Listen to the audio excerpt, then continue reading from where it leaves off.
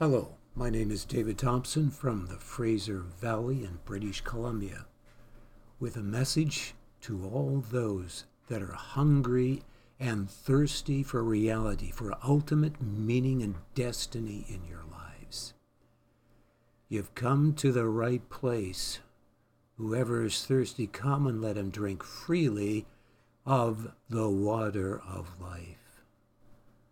For those of you that are new, I want to explain that I am here to share about the very ultimate source of reality that is the source of all that consists and exists. The very source of creation, which is an ultimate perfection of love, an ultimate manifestation of love that is also the very source of love. So you can check out at my website at ultimatemeaning.com a flip book that I have written that has very original understanding and writing by the gifting of the Spirit of God through me to you.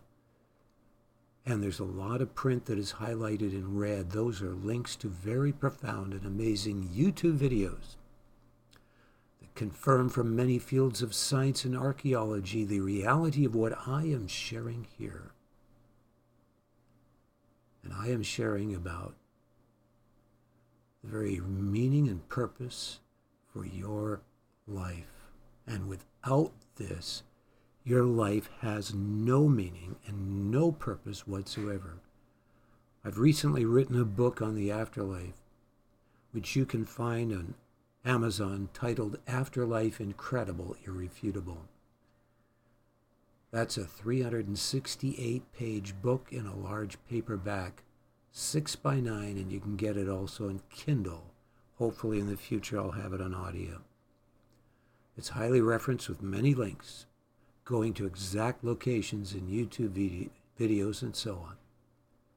So I want to share with you today that are new how I share these messages as well. They are for those that have come to know the one true God, for whom to know is life eternal, as it says in John 17 in the Bible.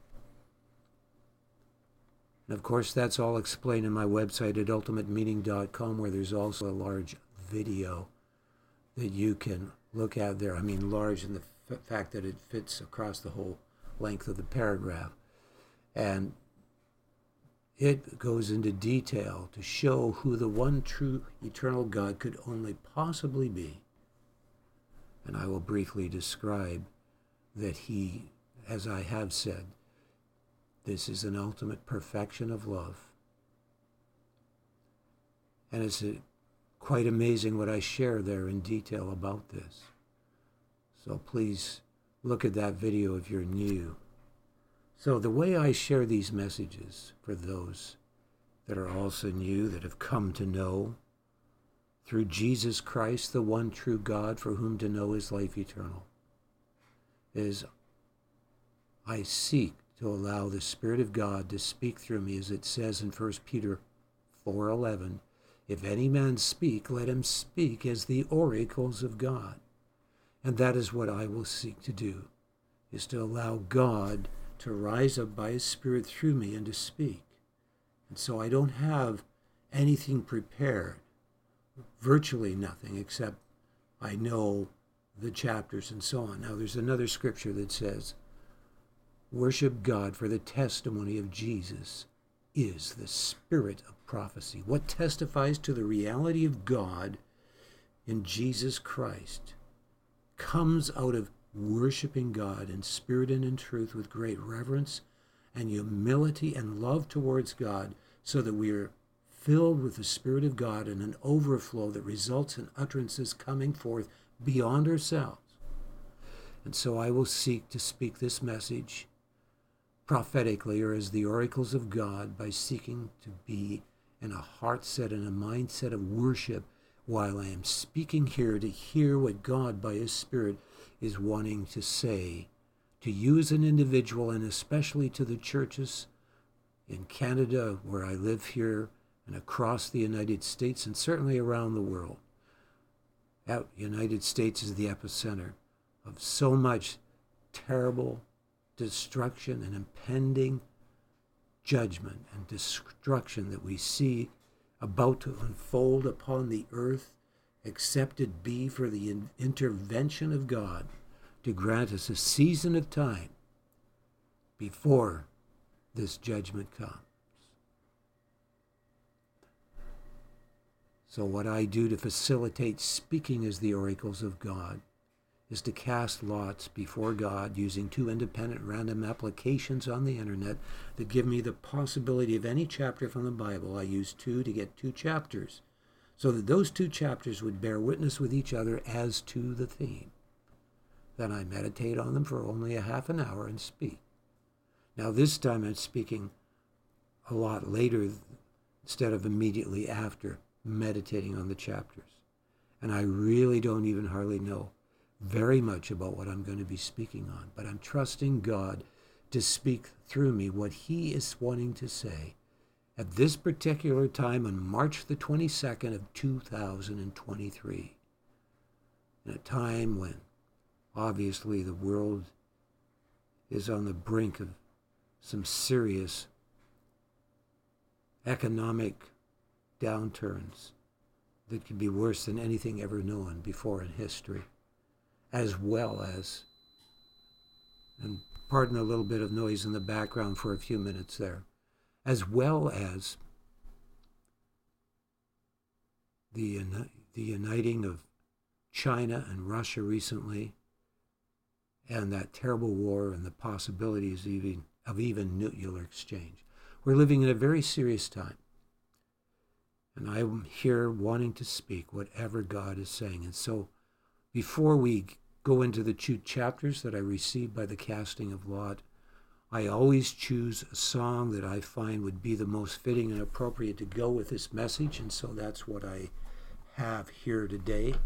And so we will go with this worship song that I have picked for today. And that comes from a playlist. Now, I don't have it on the playlist here, but I clicked on YouTube to get it from YouTube, so there wouldn't be other things in the way. But this is from my playlist on my website at loverealized.com. That's loverealized.com.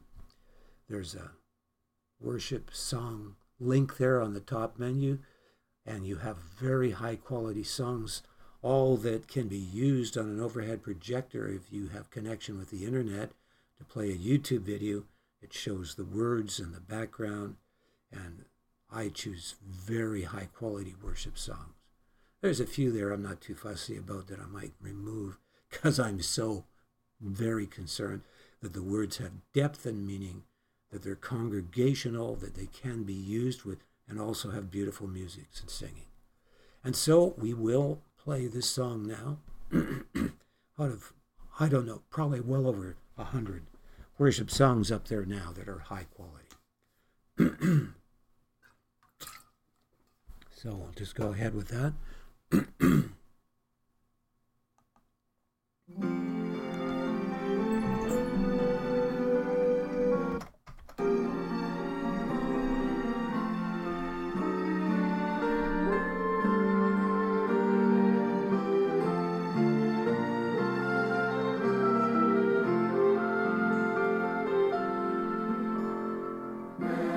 Enter the veil and go without the gate.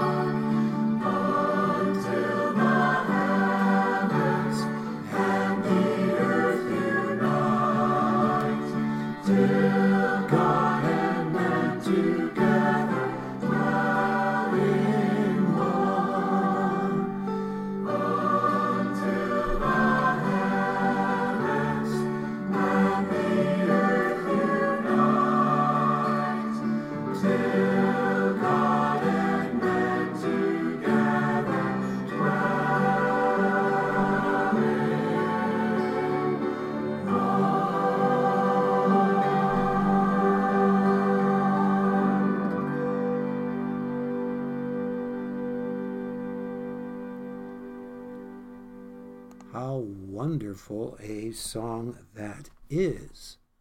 How wonderful a song. Indeed, that is.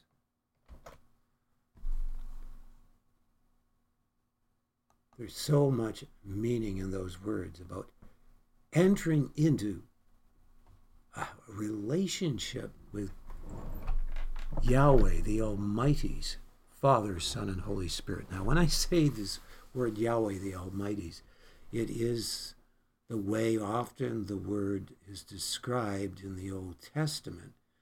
In English, it's the word Lord and then God. The word Lord is usually Yahweh. Some like to pronounce it Jehovah, but it's more accurate Yahweh. And the other word for God is Elohim, which literally means the Almighty's plural, referring to the Father, the Son, and the Holy Spirit. And I know for some reason in prayer, I don't know why, but for some reason in my prayer life, when I talk to the Lord and I say, Yahweh Almighty's, Father, Son, and Holy Spirit, I love you. I don't know why, but I just get filled with such joy unusually when I say it that way. Now, I'm not saying you have to say it that way, but it's just my personal experience that there's incredible joy when I address the Lord with Yahweh, Almighty's Father, Son, and Holy Spirit, I love you. So I don't know why that is. I'm not making it saying that people should have to do it the way I do it. All I know is the Holy Spirit sure rejoices when I address God, the Almighty's, that way. And of course, Yahweh basically means the ultimate reality, the one that is the ultimate source of all creation, separate and above and beyond creation. And I won't go into it, but of course, God is in three personages because he must rule in the three ultimate aspects of existence. And when you rule over a realm, you must be in conscious intelligence to be ruling in and over it. And so, as the Father, he is beyond creation. As the Son, he is the Father fully expressed into creation. That's the second ultimate aspect of existence. And then there is omnipresence, the Holy Spirit, filling all dimensions of creation and time with and onto the Father.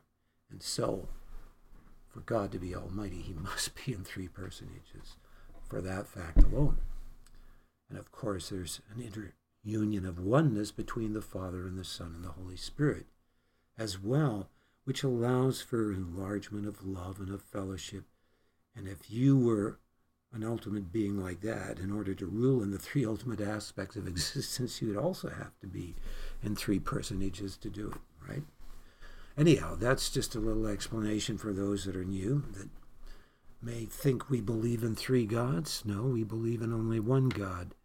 God is a spirit, and they that worship him must worship him in spirit and truth, and that spirit is addressed as Yahweh.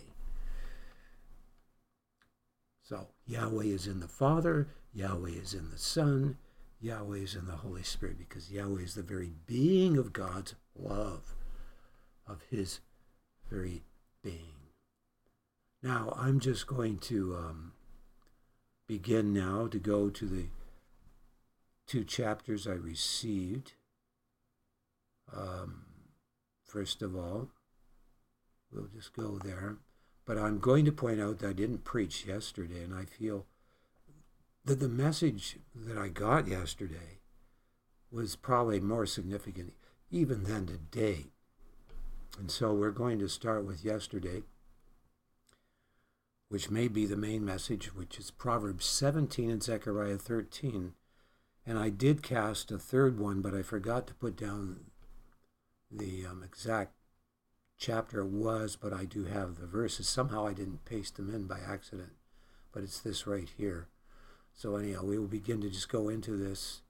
And I want to emphasize that the overarching theme I see in these two chapters has to do with purity and the execution of that purity coming forth because we are purified with God's word being brought forth in an effectual, powerful way through us because it is so pure. We are all in a process of what is called sanctification, or being purified from those areas of deception and corruption in our lives as believers. And as we are purified, we do grow, and the corruption is thrown off, the old nature, the old man as it is called as well in the New Testament, and is replaced by the new man.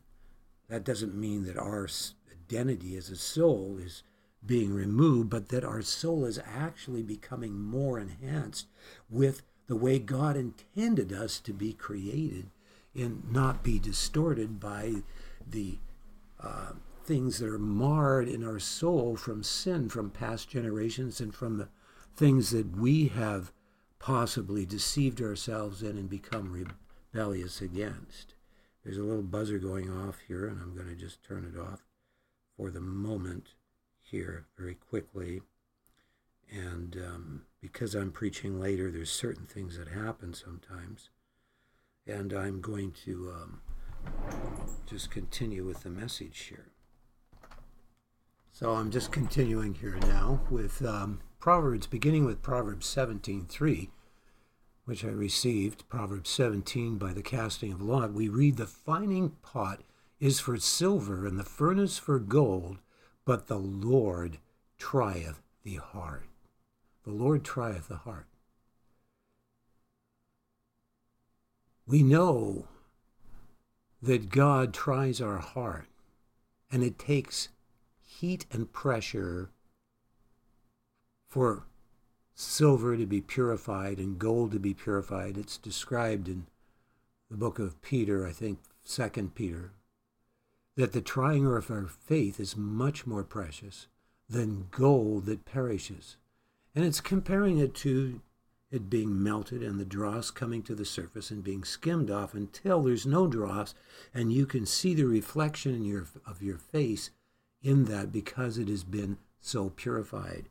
And it is a known fact that gold can be purified to the extent that it becomes transparent like glass, but that it is not possible with present technology in this world to purify it that way to such a degree. But it emphasizes the point that I'm making here, is that God is wanting us to understand that for us to be brought into a place where our heart, after being tried, is brought in alignment with his heart, means a process similar to the purification described in this verse. And of course, there's a few other verses in Proverbs 17 that may not fully be seen in the light of this, but you can see how it relates. So verse 10 to 11, "A reproof entereth more into a wise man than 100 stripes into a fool. An evil man seeketh only rebellion, therefore a cruel messenger shall be sent to him." What is this saying here? It is saying that for those to be purified, they must have an unrebellious attitude towards God. An attitude of surrender, of yieldedness. What did Christ say to the church of Laodicea that had deceived itself into becoming lukewarm? He said to them that I counsel thee to buy me gold tried in the fire, that thou mayest be rich, and that thou anoint thine eyes with eye salve, that thou mayst see. And he goes on and mentions the raiment needing to be changed as well. That cannot happen if we are rebellious, because if we're rebellious, we're going to say, I don't believe you. I don't receive the fact that my eyes are blind. The attitude that God is calling his people to have is one of total, unconditional moral persuasion in who he is, in his love, so that we are willing to lay down our lives out of love for God. This involves great reverence and respect for who God is. It is the opposite of a teaching I heard from someone that said that when God created Adam, He created Adam equal with God, and in every way Adam was not subordinate to God, and that in every sense of the word Adam was fully God manifest in the flesh. That is a total Antichrist teaching. That totally negates the genuine fear of God, that we acknowledge that God is our source, and that without him you're actually less than nothing, because we can be put into an existence of torment, which is worse than being nothing. Because he is the source of life, and he is right and just in his judgments, because he is an ultimate perfection of love. And if we rebel against love, what are we rebelling against? The very source of what is constructive unto greater pleasure in life. We are then in a state of total corruption, which is a state of being that is anti-life. It is hell contagious. It will cause a hell around us. God wants us to not be someone that is so devalued in our quality of being that we're anti-life, that we're worse than existence. He wants us to be valued, and he wants to value us because he created us with that potential. He created us with the potential to love. He didn't create us as robots, right? Robots is just information from an outside source being put into something. I don't care how great this ID technology is, and they are worried that it's going to take over and conquer man and all this nonsense, because they're filled with their own conceit and pride when they don't even consider the fact that there are multiple dimensions far superior than the physical dimension, which has been revealed from particle physics and the mathematical analysis of all that. I mean, I could go on and talk about the afterlife. That's all in my book. But what I'm pointing out here, a cruel messenger will be sent. The opposite, those that rebel against the word of God or deceive themselves into a rebellious teaching that is antichrist, will eventually, according to this, have a cruel messenger. Instead of them becoming the messengers of God, a cruel messenger is sent to them eventually, because they reap what they sow. And maybe it's possible then they will repent, if there's the chance, or if they haven't so hardened themselves that messenger sent takes them to hell because they die or whatever. Now we go on and we read, a man void of understanding striketh hands and becometh surety in the presence of his friend.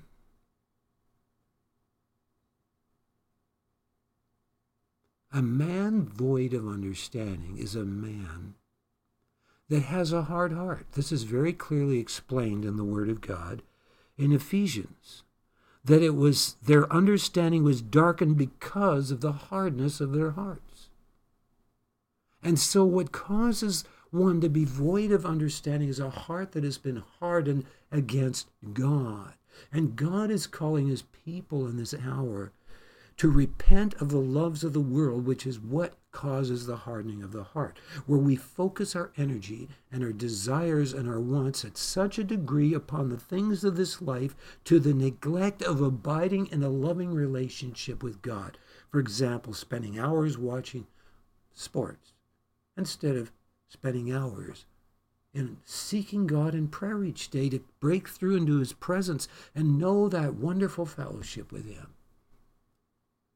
I'm not telling you that it's wrong to watch sports if you need to relax a bit. Who am I to judge you and put you under bondage?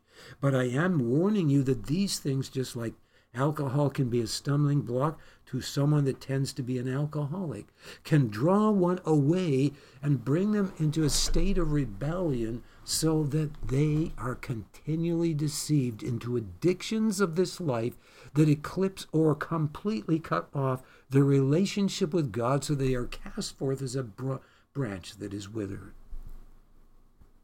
We go on to read here, Proverbs 17:24, wisdom is before him that hath understanding, but the eyes of a fool are on the ends of the earth. In other words, people that just want to live up their life and travel and do all these things, and they're just living for themselves. Like it says in James, you should say, if the will of God be so, we'll go here and there, and not just say, Oh, we're going to go do this, and we're going to do that, and I want to do this, and I want to travel over here, and I want to see this country, and oh, I want to enjoy this. No. Have you asked God if he wants that for your life? As it says in James, we are to say, God, if it's your will, I will go here. I will not do anything without your leading in my life. I'm on a mission here on earth. I'm not living for myself. My eyes shouldn't be on the ends of the earth. And so, God, we go on to read here in Proverbs 17. He that hath knowledge spareth his words, and a man of understanding is of an excellent spirit. Even a fool, when he holdeth his peace, is counted wise, and he that shutteth his lips is esteemed a man of understanding. So if we really do have knowledge, especially the experiential knowledge of knowing God, we come into a life that is learned to possess, as it says in the Word of God, our vessel in sanctification and honor. And that's in relation to warning against the danger of being seduced by sexual lust. It's warning about the fact that our bodies are the habitation of God's Spirit now, and therefore we are not to be controlled by the temporal baits of this world. And I know, as a single person still at my age, though I'm very young in body, how easy it is for me to deceive myself and get my affections on some lady that I really like. I'm not saying it's wrong. Those things are all good desires. And I pray that maybe in the near future, I'll have a wife. I would love one for ministry and, of course, for fellowship. But, I'm married to God, too. If God doesn't provide it, I'm still rejoicing. I've got to that point. But how often in my life in the past as a Christian, it was such an anxiety and a struggle for me. I'm not saying that I still don't. I still have the desires for someone as a partner. But now I know that it's not an anxiety or something that is going to eclipse my love for God, because I'm believing him to lead me to the right person. But God wants us to be those that are of an excellent spirit, and that comes through purification. Now, the other chapter I received was Zechariah 13, 2-3. And this chapter many might find very mysterious and hard to understand. But I want to share this chapter and just trust by God as I'm speaking here, seeking to speak in the Spirit, what God is saying from Zechariah 13, 2-3, because it certainly has the understanding of purity in relation to speaking the words of God so that they come forth to be effectual and bring forth much fruit, and to tear down the powers of darkness and of evil. I mean, Christ, when he speaks in the book of Revelations, his voice is as the sound of a piercing trumpet, the same piercing trumpet sound that was a consuming fire on the top of Mount Sinai, and spoke with such piercingness that the people that heard it said, Moses, we can't take this anymore. We feel like we're going to die. Would you just please speak to God on our behalf? And the Lord said, they have well said, and then told that he of a prophet that would come, which was referring to Jesus Christ that would come in the future. But here we have in Zechariah, and it says, and it shall come to pass in that day, saith Yahweh of hosts, that I will cut off the names of the idols out of the land, and they shall no more be remembered. And also I will cause the prophets and the unclean spirit to pass out of the land. This is speaking to the whole land of Israel, that there's coming a time when the idols, whether they're the idols of rock stars that people worship, or the idols of materialism that are certain icons and so on, and they shall no more be remembered. And also I will cause the prophets and the unclean spirit to pass out of the land. An unclean spirit to pass out of the land. Unclean spirits influencing people with an overarching spirit setting of their spirit in a state that inclines towards deception, towards selfishness, contrary to life that is corrupt. This unclean spirit will pass out of the land.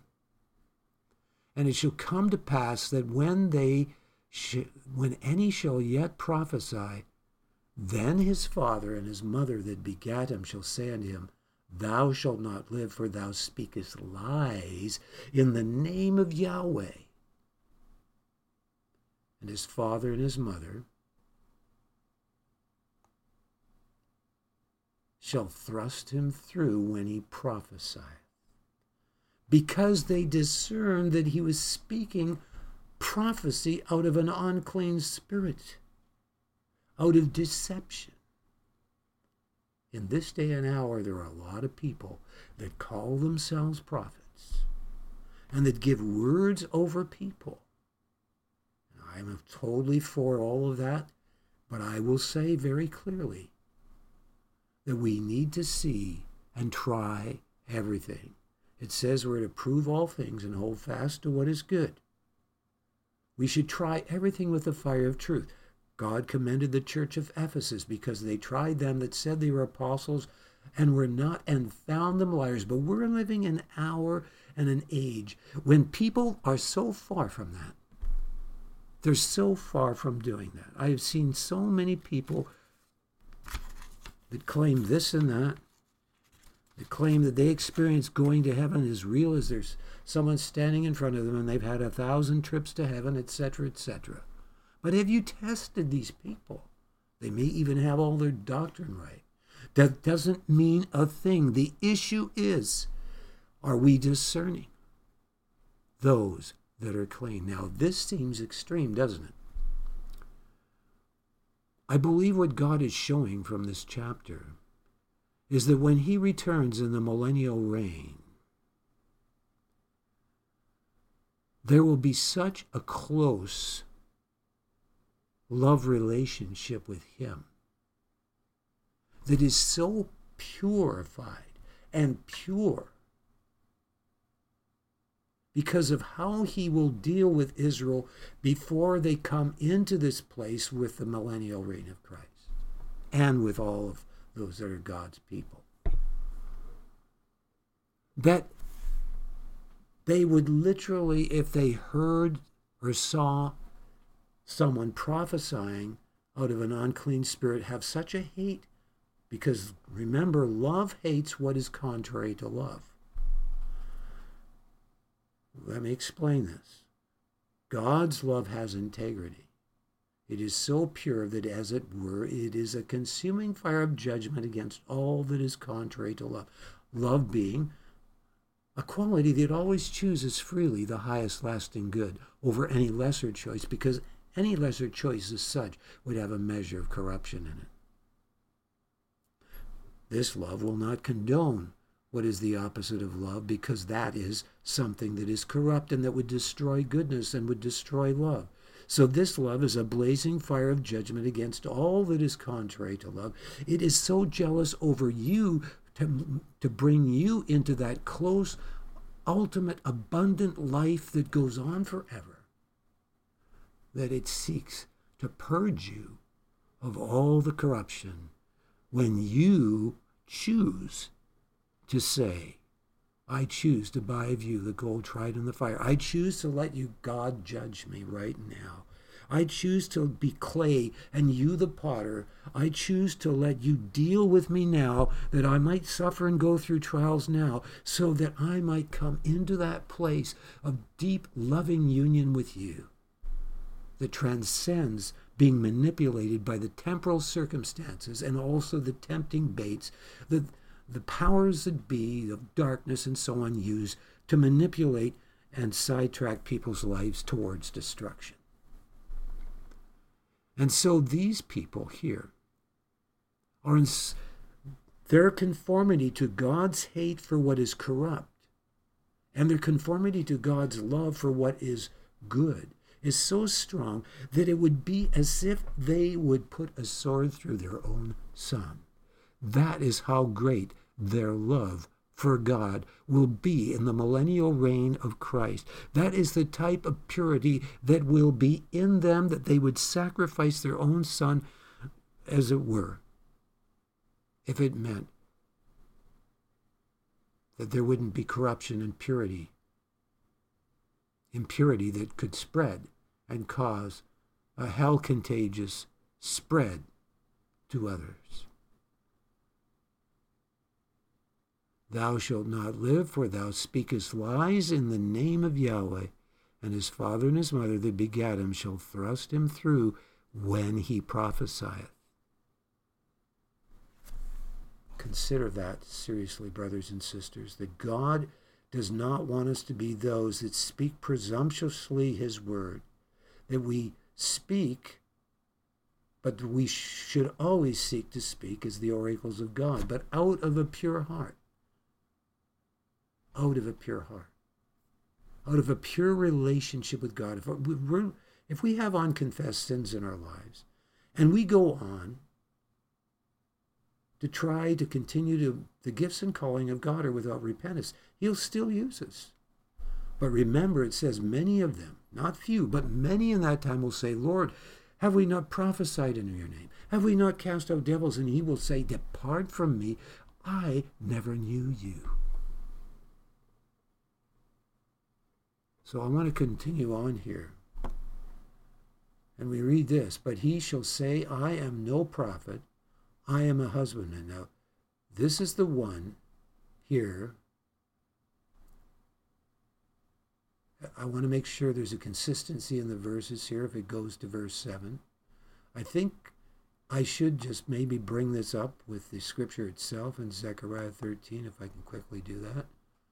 I will go to Zechariah 13 and try to get there rather quickly. Zechariah. Got a lot of stuff open, but we'll get there. Zechariah 13. So that I can read just a little bit more of what is in this chapter. And so we go down to verse 6, and it says, and one shall say unto him, what are these wounds in thy hands? Then he shall answer, those with which I was wounded in the house of my friends. This is speaking of the Messiah. But I forgot some verses up ahead here. Let me just go to this one. I forgot this one.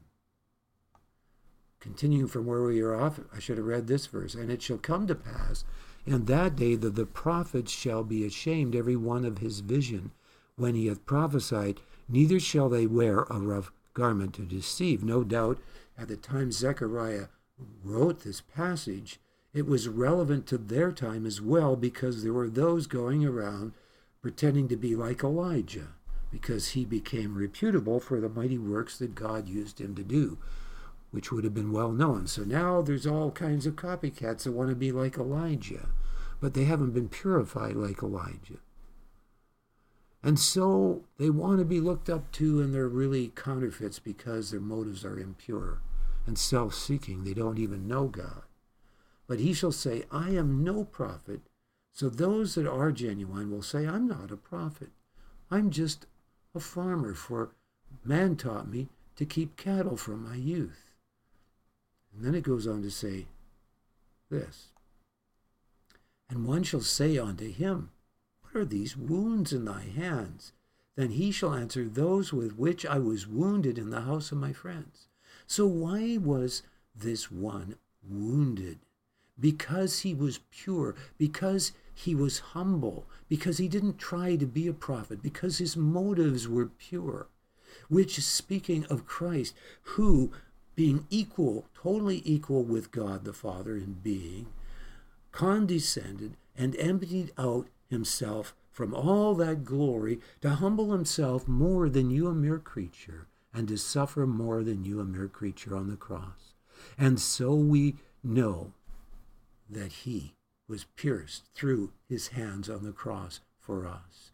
He was wounded by those that wanted to be spiritual, that were those that became proud and self-righteous like the Pharisees. Who put him on the cross? The Pharisees, the religious leaders that had become proud out of their own self-sufficiency and righteousness.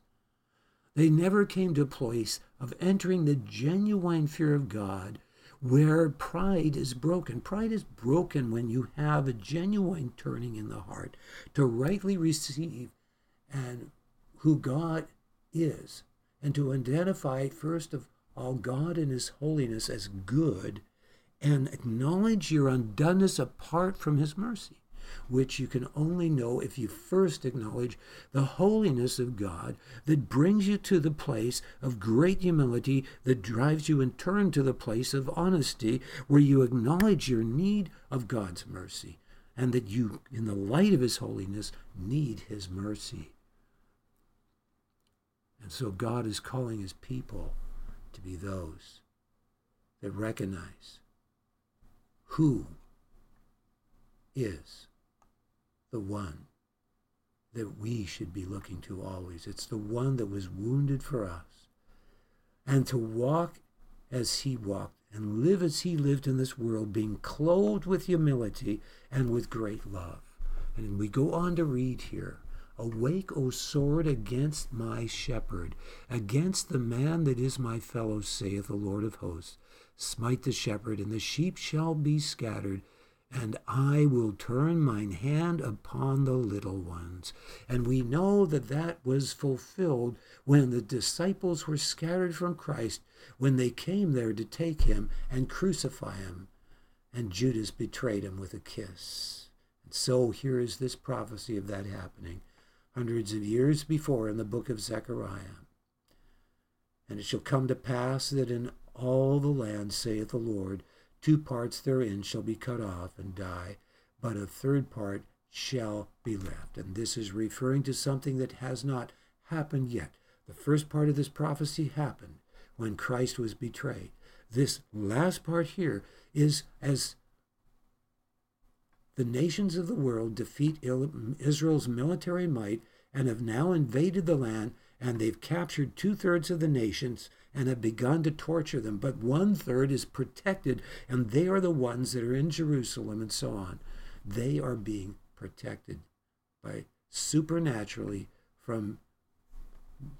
by the Lord. And what happens to them? Look at here what we read. "And I will bring the third part through the fire, and will refine them as silver is refined, and will try them as gold is tried. They shall call on my name, Yahweh, and I will hear them. I will say, it is my people, and they shall say that Yahweh is my Almighty's Father, Son, and Holy Spirit." That's literally what it's saying there. Yahweh is my Almighty's. It's referring to the Father, the Son, and the Holy Spirit. But they go through this terrible time where their military might is broken.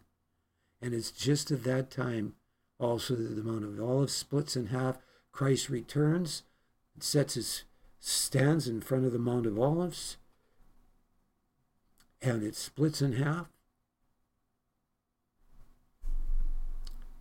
And of course, I have in my book the account of a Jewish lad that died and saw the Mount of Olives splitting in half and so on, and didn't even know this was in the scripture because he wasn't an Orthodox Jew and he didn't know much about the scripture. And he tells about what he saw when he died to this Orthodox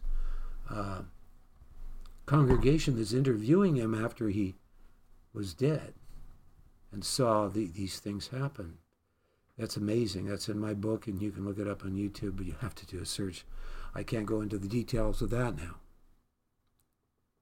But I'm saying here that What is God saying to his people right now?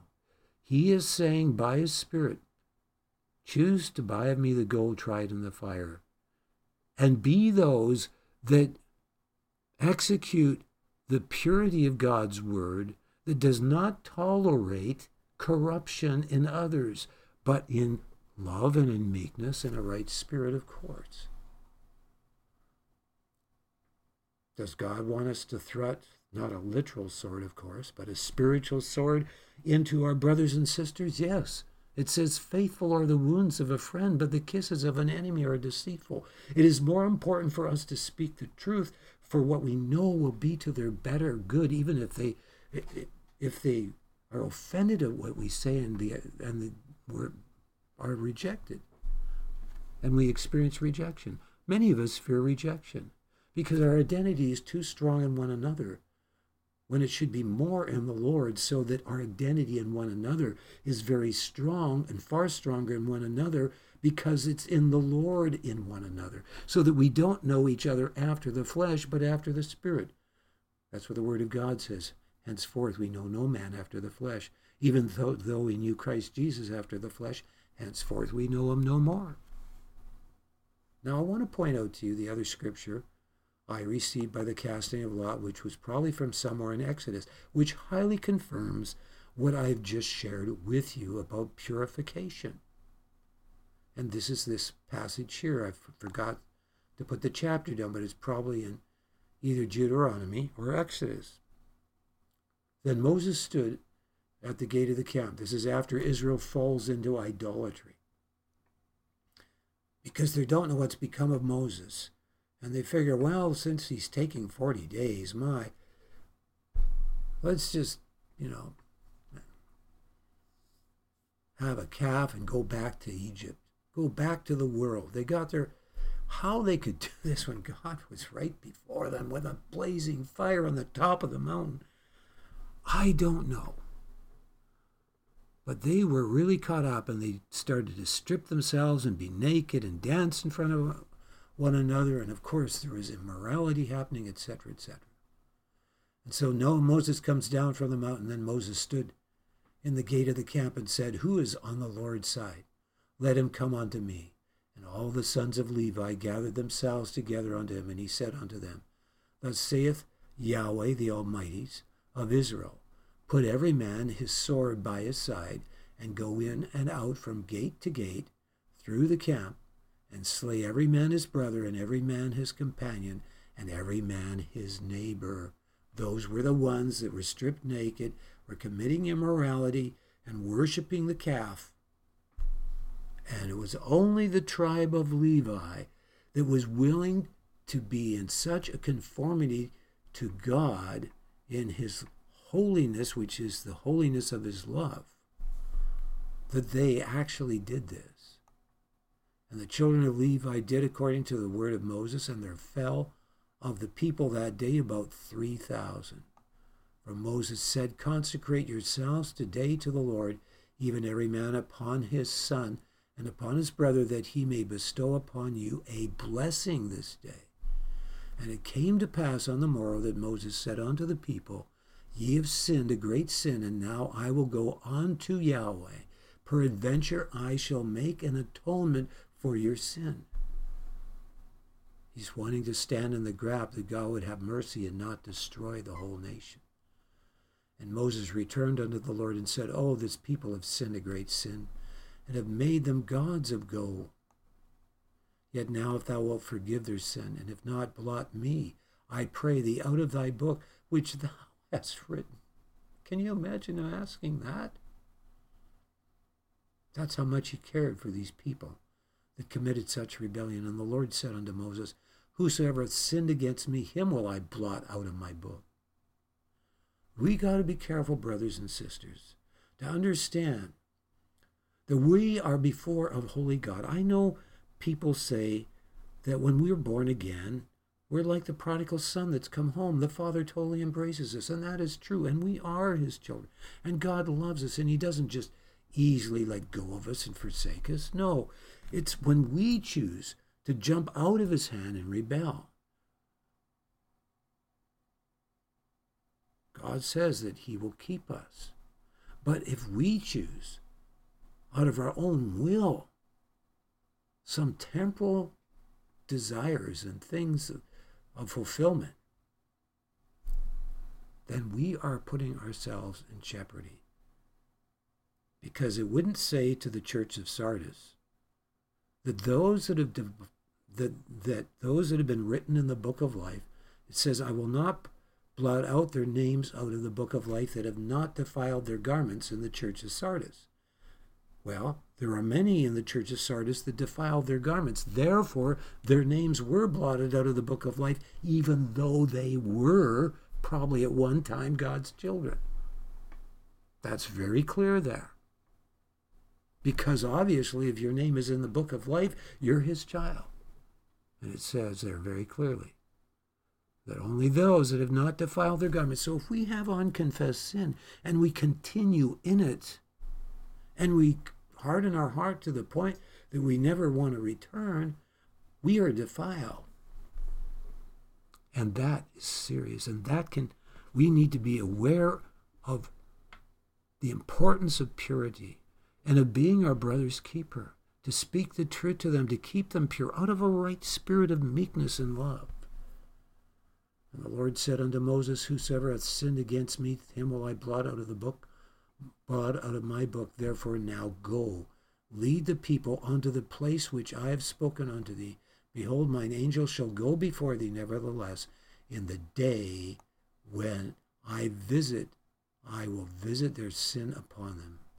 And the Lord plagued the people because they made the calf which Aaron made, which was an idol. So God is saying to his people today that he's calling us to be purified and to speak prophetically out of the pure words of God, because we are living a pure life of holiness without garments, where we're deceiving ourselves to justify sin. And I know many people, this happens. I am concerned for certain people very much that I know personally. I don't know, I'd like to share a lot more, but I guess if I don't mention the person's name, I know someone that's had really obvious mental problems because of probably a vaccine they took back in 1957. There were certain vaccines that were really bad, that damaged a lot of people's health. This person was probably damaged by it. So I understand that, but they start to believe things that are totally false about me and say that I was stealing a bunch of money from them, which is totally false. I never stole from anyone ever once in my life, if I ever stole from anyone. And here they're accusing me of stealing $10,000 and all this stuff, and then speaking behind my back and accusing me in front of people, and then probably spreading it to the church. And yet there's no one to help her still, and she lives nearby. And I recognize it's her mind, and that it's probably some kind of schizophrenia, because she's even afraid now to let me in her room. And yet here I spent all kinds of my money, my own personal money, to help her get her teeth replaced. Thousands of dollars I spent on her through the years, many thousands, and paying her mobile phone bill for the last 10 years, including the phone. Done all this, and she would believe that about me and falsely accuse me in front of others, is very offensive. And I've confronted her and say, well, this is not true, you need to repent, but she won't. And I feel like, am I compromising to help her? But if I don't help her, there's no one there to help her, because she's got a degenerate hip. And so I'm praying that God would give me wisdom, because I care for her still, and my heart's broken that she's somehow believing, obviously, things that are way beyond, it's a kind of a schizophrenia. She's afraid to let me in her room. She thinks I'm going to steal from her. And she thinks a lot of other people are doing that. So she's believing all kinds of things that aren't reality. And that is it's kind of a mixture of a chronic obsessive disorder with schizophrenia. But it's really bad when I found even other evidences that she's been telling other people these things. So I don't know what to do about that, but I'm praying that God would somehow give me the ability. I realized when I tried to cast demons out of her, I should have said, I'm not talking to you, I'm talking to the demons behind you. And that's what I'm going to do if this happens another time. Maybe God will use me to cast out the demonic influences there that may have been a factor also. But I pray for her, and because she seems to have a really good heart, but she's so being used unknowingly by the enemy, right? And all I can say is it's concerning. And then now, so I'm just praying that you would support me in prayer. On top of that, I am trying to pay off my debt, and I found out that you can do a consumer proposal loan, so that started, although the collection agency is going to be after me soon, but I'm not worried about it. They can't really do much.